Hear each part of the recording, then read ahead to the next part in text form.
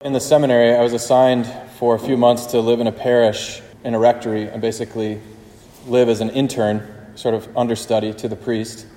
And the priest mentor that I had is someone who I looked up to and still to this day look up to very much, especially in the way that he lives the priesthood, and especially the way that he loves his people in such a personal and devoted way. And I remember the first time I went with him to the hospital to visit someone who was sick.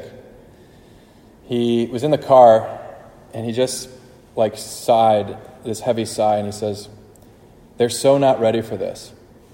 And I asked him what he meant, and he started to describe that this family that we were going to see, it was a 15 or 16-year-old boy who was dying of cancer. And the family was just not ready to surrender to the reality that he wasn't getting better. They tried all this stuff, and we've been praying as a community. I never knew them. I had just arrived that week to the parish. So I felt a little awkward even walking into the room, to be honest. And I was very much looking at this priest, this mentor of mine, for visual cues of what I was supposed to even do. And I was very, very nervous. I'd never been in a situation that intense. I felt a little bit like an interloper, are they going to think it's weird that I'm even standing here? Who is this red-haired guy that's with the priest? Just some dude. Very self-conscious. And as we walked into the room, I could hear the wailing. The mother was crying and begging her son, "Please don't die, please don't." It was this super dramatic scene, and all the kids and brothers and sisters and aunts and uncles. It was just a room packed with family. And there's barely anywhere for me to stand, and I kind of just stood in the corner wanting to crawl out of my skin. What am I doing here? How could I possibly be helping? And I watched Father Mark walk in the room, and he just went right up to the mother and put his arm around her and said, "It's time to get him ready for heaven." And then he went right next to the young man on by the bedside and gathered everyone around, and he began to pray. And then he gave him the sacraments. And it didn't immediately calm everybody down. There was still this emotional high note going on. But what I noticed was that Father Mark was a thermostat, to use the metaphor. He could walk in and change the temperature of the room. I was a thermometer. I walked in and I was like, "Whoa! This room is hot. Now I feel hot." He walked in with this calm and this serenity that other people then could attune to. It was a beautiful thing to watch. And I had no idea at the time, where is that coming from? Are you just really professional? Have you just been doing this so long that you can walk into a room and change the timbre like that? No, it comes from Jesus. It comes from a deep confidence that wherever he goes, Jesus goes with him. And especially in the priesthood, but any Christian, wherever we go, there is the Lord. He's with us. He goes before us. I thought of this with this gospel today because Jesus is healing all these people in Capernaum. It starts with Simon, his mother-in-law, her fever, but then they hear that there's healing going on and everybody wants to come to Jesus. So much so that he just to get a little bit of alone time with the Father, he gets up before dawn, goes off to a deserted place to pray. The apostles find him and say, "Lord, everybody's looking for you. You've got a line. Our business, our healing business is growing. Our ministry is really succeeding." You could imagine the apostles getting excited, "Wow, we're following this rabbi, and he's really something." And Jesus' response is, "Let's go to the next village. Let's leave. This is why I came, to announce the kingdom. The kingdom has been announced here. They know I've arrived. Let's go somewhere else." And maybe in the apostles' heart there's this resistance, why would we leave something that's going so well? We know it works here. We know the gospel's being received. But Jesus knows that it's not the place that's made him effective. It's his relationship with the Father. That this healing goes wherever Jesus goes. He doesn't need to stay in one place for his word to have effect. Wherever he goes, that will happen. He is a thermostat. Where Jesus goes, the the healing goes, that grace goes. He's free, in other words, to move about and not be chained to one spot or one circumstance or one group of friends. It's like, this is my comfort zone. This I know works. He can go way out of his comfort zone, like Father Mark. He stays the same person wherever he goes as well. Even if that thermostat, he ratchets up the temperature and people don't like it and they start resisting him, criticizing him, even trying to arrest and kill him, still stays the same person because he's in communion with the Father. Sometimes I think we think that we can only be Christian, fully Christian, good Christians in certain places or in certain circumstances. Like, otherwise, if we go to that place or we're among those people, we'll be sort of like sullied by them, or our spiritual wavelength will get on theirs, and we'll lose our relationship with God because it's like, oh man, I'm in a place of temptation, or I'm in a place of darkness, or out of my comfort with people that don't get it. Maybe we feel ashamed of the gospel, ashamed of being dedicated Christians, embarrassed for not being able to give this full yes. We might find ourselves in a situation where we just can't approve of what the world approves of because it's not God's will. It's not leading to holiness, to true happiness.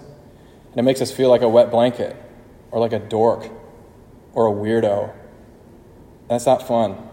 I'd rather be around my Catholic friends. I'd rather be in a place where I know that people get it.